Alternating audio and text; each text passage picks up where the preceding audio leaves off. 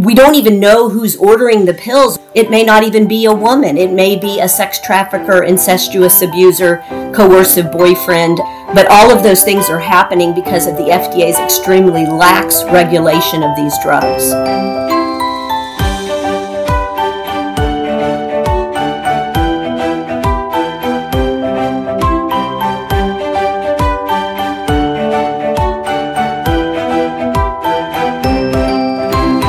Several months ago, for our 5th and 6th episodes, I interviewed attorney Eric Baptist, who offered an overview of what was going on in the federal court case, the Alliance for Hippocratic Medicine versus the FDA, in which we are a plaintiff.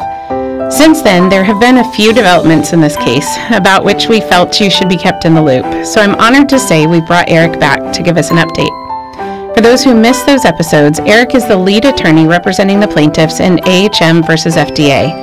He serves as senior counsel for the Alliance Defending Freedom, focusing on administrative litigation and regulatory advocacy. Before working at ADF, Eric was a partner at one of the largest law firms in Washington, D.C., and a senior executive service political appointee at the U.S. Environmental Protection Agency. Eric is admitted to practice before the U.S. Supreme Court and several federal courts of appeal, and so he definitely brings a great depth of experience and knowledge to this case. I'm also excited to have Dr. Ingrid Skopp here to offer a medical perspective on the importance of this case.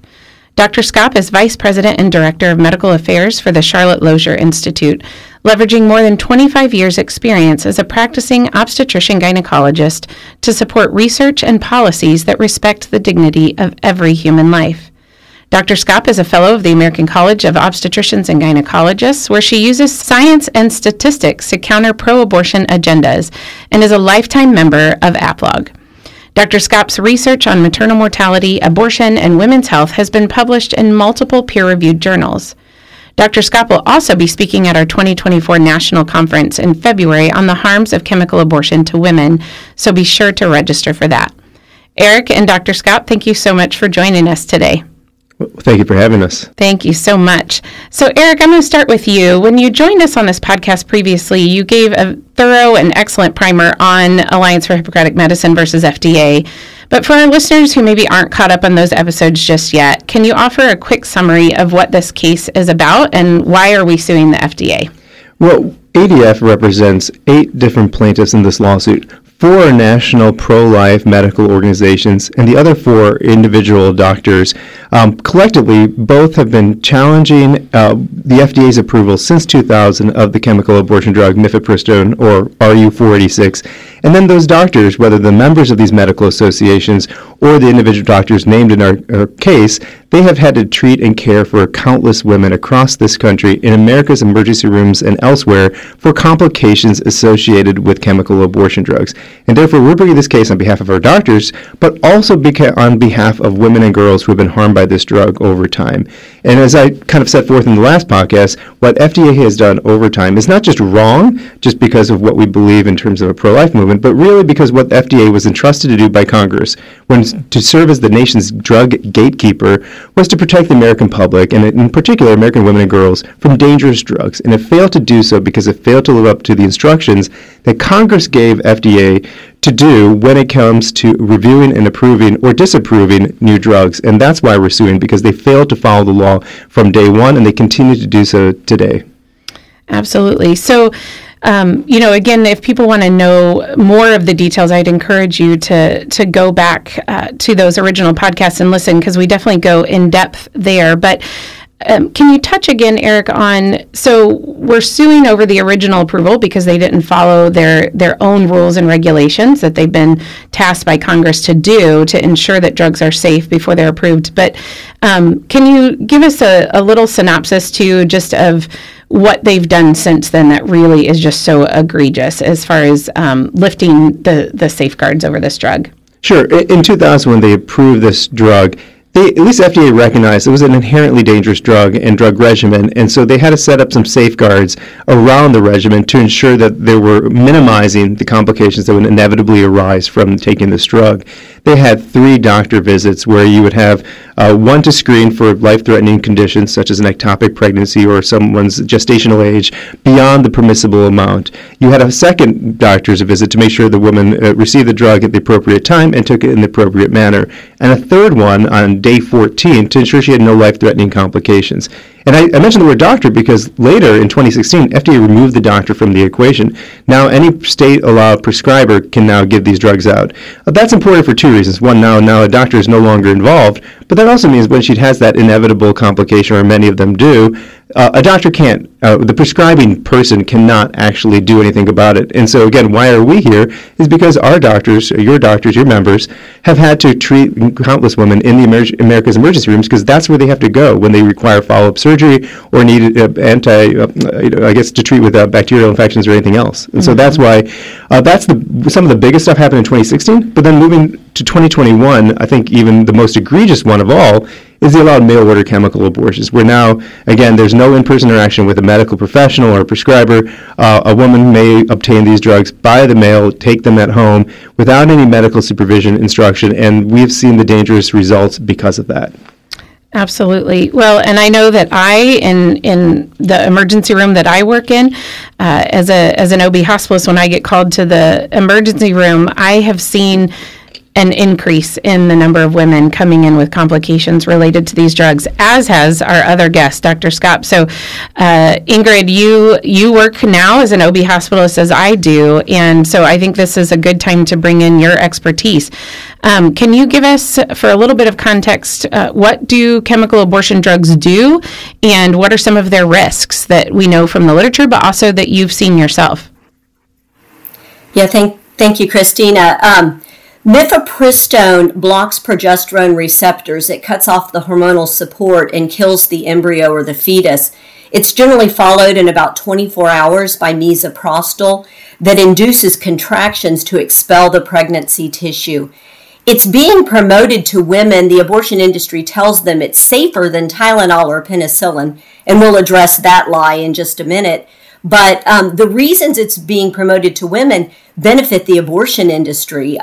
It's lucrative. They don't have to hire a surgeon or pay cost associated with surgery. And we see that increasingly they're using it to circumvent state restrictions in the 25 states that are trying to protect unborn human life. There's a lot of complications associated with this. Number one is it's a terrible experience for women, by the way. The average woman bleeds for 2 weeks. 8% bleed longer than a month. 40% describe the pain as severe. And many of these women will see their child that they have chosen to abort. So the emotional ramifications of that we can't even measure. But many times it does not expel all of the pregnancy tissue. And so that dead tissue can sit there. It can increase a woman's risk of infection. In fact, the FDA has a black box warning on mifepristone. This is their strongest warning they can give on a drug because they know that on rare occasions it can be associated with an atypical infection called Clostridium sordelli that can quickly kill a woman. We know that tissue that's in the woman's uterus will cause her to continue to cramp and bleed. And many times these women do require an emergency room visit. Very high quality study looking at the 17 states where Medicaid will fund an elective abortion demonstrate that 1 out of 20 women will present with an abortion-related complication within a month. Additionally, very high-quality studies out of Scandinavian countries that are able to link all of the abortions to all the subsequent events that occur tell us that even when used according to the FDA's early protocol, about 6% of these women will require surgery, 15% will have a clinical hemorrhage, and about 2% will have a significant infection.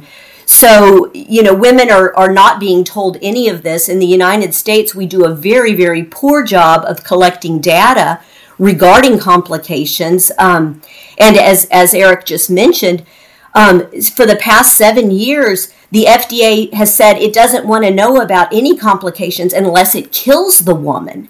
So that's the state that we're in. And then, of course, with all of these loosening of the regulations that Eric just mentioned, providing it without ultrasound so that women perhaps use it further in the pregnancy where it's much less effective. Studies tell us that almost 4 out of 10 women who use these pills in the second trimester will require surgery. Failure to rule out an ectopic pregnancy means that some women are going to be at risk for a threat to their life, and they may die because these are very, very dangerous. Not obtaining labs so that we can identify women who are severely anemic who shouldn't bleed heavily for 2 weeks, identify women who need a RhoGAM injection to prevent future pregnancy complications. All of those things are not being done now, and in fact, we don't even know who's ordering the pills. Women can order them from websites, or it may not even be a woman. It may be a sex trafficker, incestuous abuser, coercive boyfriend. But all of those things are happening because of the FDA's extremely lax regulation of these drugs.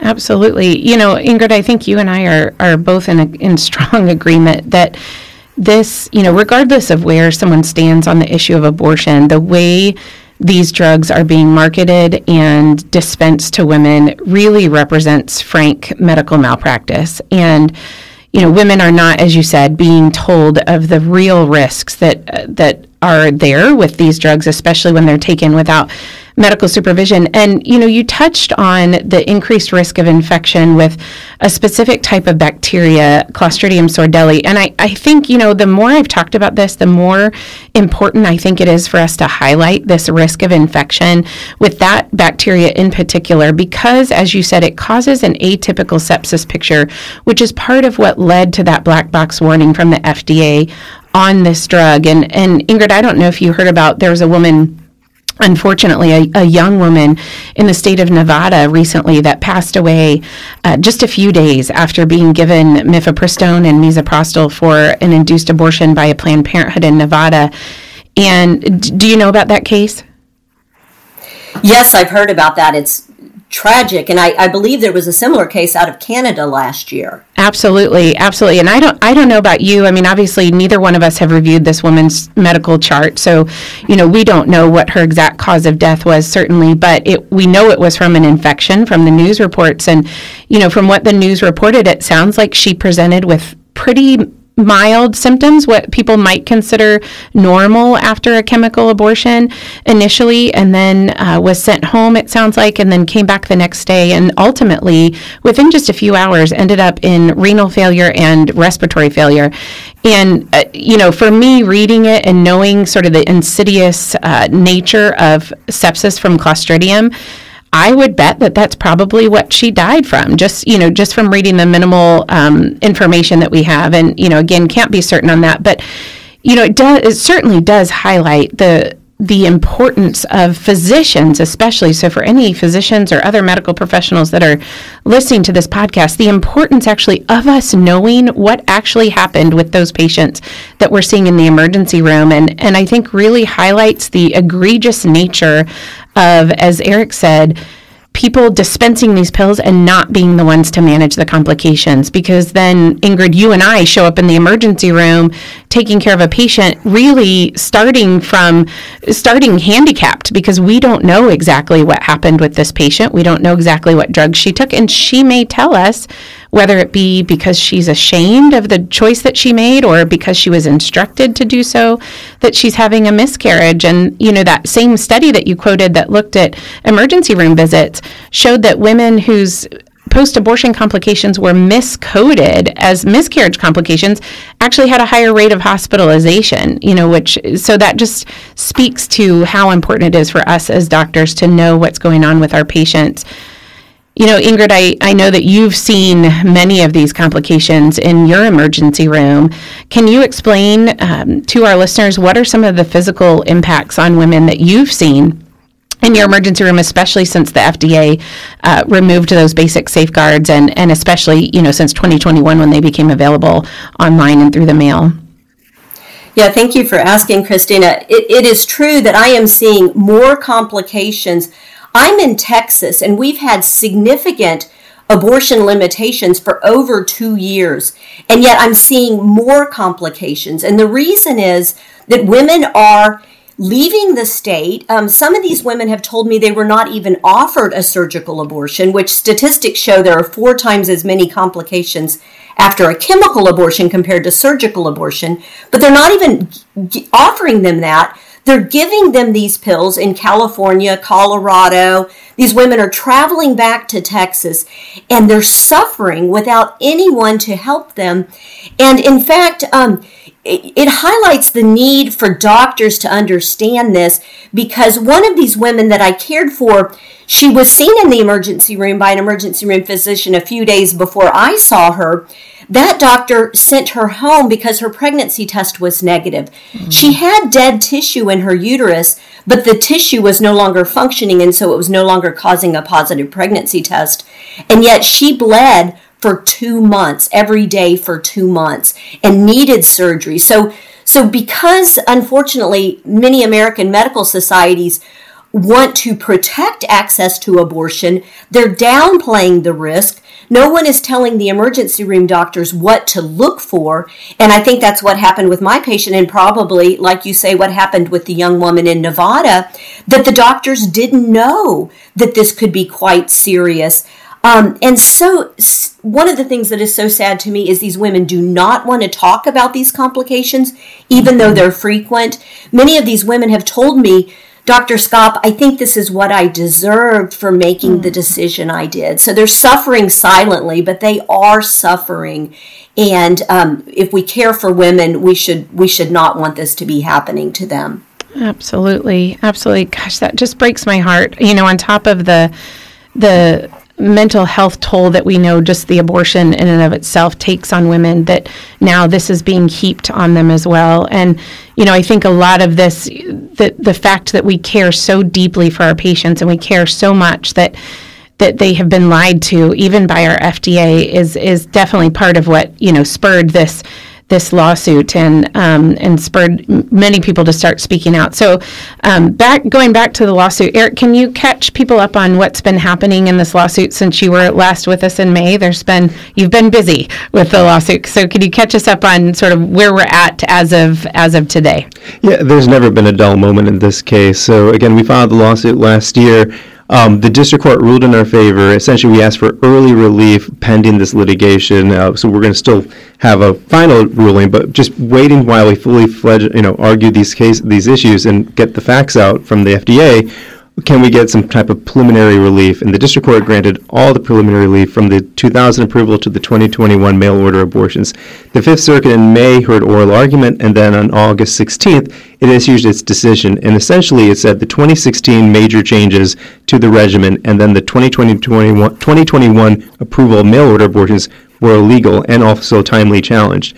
It questioned whether we had, or clients had, timely challenged the 2000 approval and whether we had something called legal standing to challenge the 2019 generic approval. We respectfully disagree with that decision, but ultimately, these are meaningful victories at this preliminary stage from the Fifth Circuit to bring back the original regimen, which had all those safeguards, brings back the doctor, limits the permissible gestational age back down to 7 weeks, where again, I understand that the complications between 7 and 10 weeks goes up exponentially, even after 10 weeks. So it's important to bring down that gestational age limit as well. So we got meaningful victories on those common sense safeguards from the Fifth Circuit. Of course, the FDA doesn't want that victory from us, so they went to the Supreme Court in September asking the Supreme Court to review the Fifth Circuit's decision. And so right now we're in the middle of briefing with the Supreme Court saying, no, Your Honors, the Fifth Circuit decision is sound, is just, and frankly it saves women's health and lives in the process, and that's the most important thing about this. We don't know when the Supreme Court will review and decide this, but again, all that's being asked now is, will you take up this case? Whatever comes next from the Supreme Court won't be the final say, per se. They could say, no, we don't want to take it right now or ever, and then it goes back to the district court, or they could say, yes, we want to look at the merits of this challenge and what the Fifth Circuit did or didn't do. And then they will do a full set of new briefs again, and then have another round of oral argument and a decision. That could be anywhere from a year now or 2 years from now. So we can't because what happened in April after our first victory was the Supreme Court put the pause button on our victories until it makes such a decision. So we can't realize the gains of our victories from the Fifth Circuit until it denies the review requested by the FDA. So we're hoping the FDA or the Supreme Court tells the FDA, no, we don't need to review this right now. And then that's when we get the restoration of those previous safeguards. Awesome. Thank you for that explanation. It's been, as we said on the last podcast, even for those of us involved in the lawsuit, sometimes when you're not in the legal world all the time, it gets a little bit hard to follow things. So it's always great to have Eric to explain where we're at. And so we're waiting on a Supreme Court decision right now. And with that, I'm going to end this first half of this conversation. I look forward to having our listeners join us for part 2, where we will discuss the future of AHM-VFDA a little bit more, and also the future of chemical abortion. You know, it's clear in this post-Roe world that there is still a lot to do to change hearts and minds on abortion and to educate our next generation of medicine on the harms of induced abortion, as well as promoting the practice of life-affirming medicine. APLUG is uniquely positioned to do just that, but we cannot accomplish this without the support of our members and donors. So if you would like to partner with us to ensure that life-affirming medicine and excellent healthcare for women and children continues to be available, please consider APLUG in your year-end giving. You can make a tax-deductible donation by going to aaplog.org/donate. If you liked this episode, don't forget to give us a 5-star review on whatever podcast app you're using to listen. If you have any topic requests, feel free to message us on social media or via email at info@aplog.org. We'll see you next week.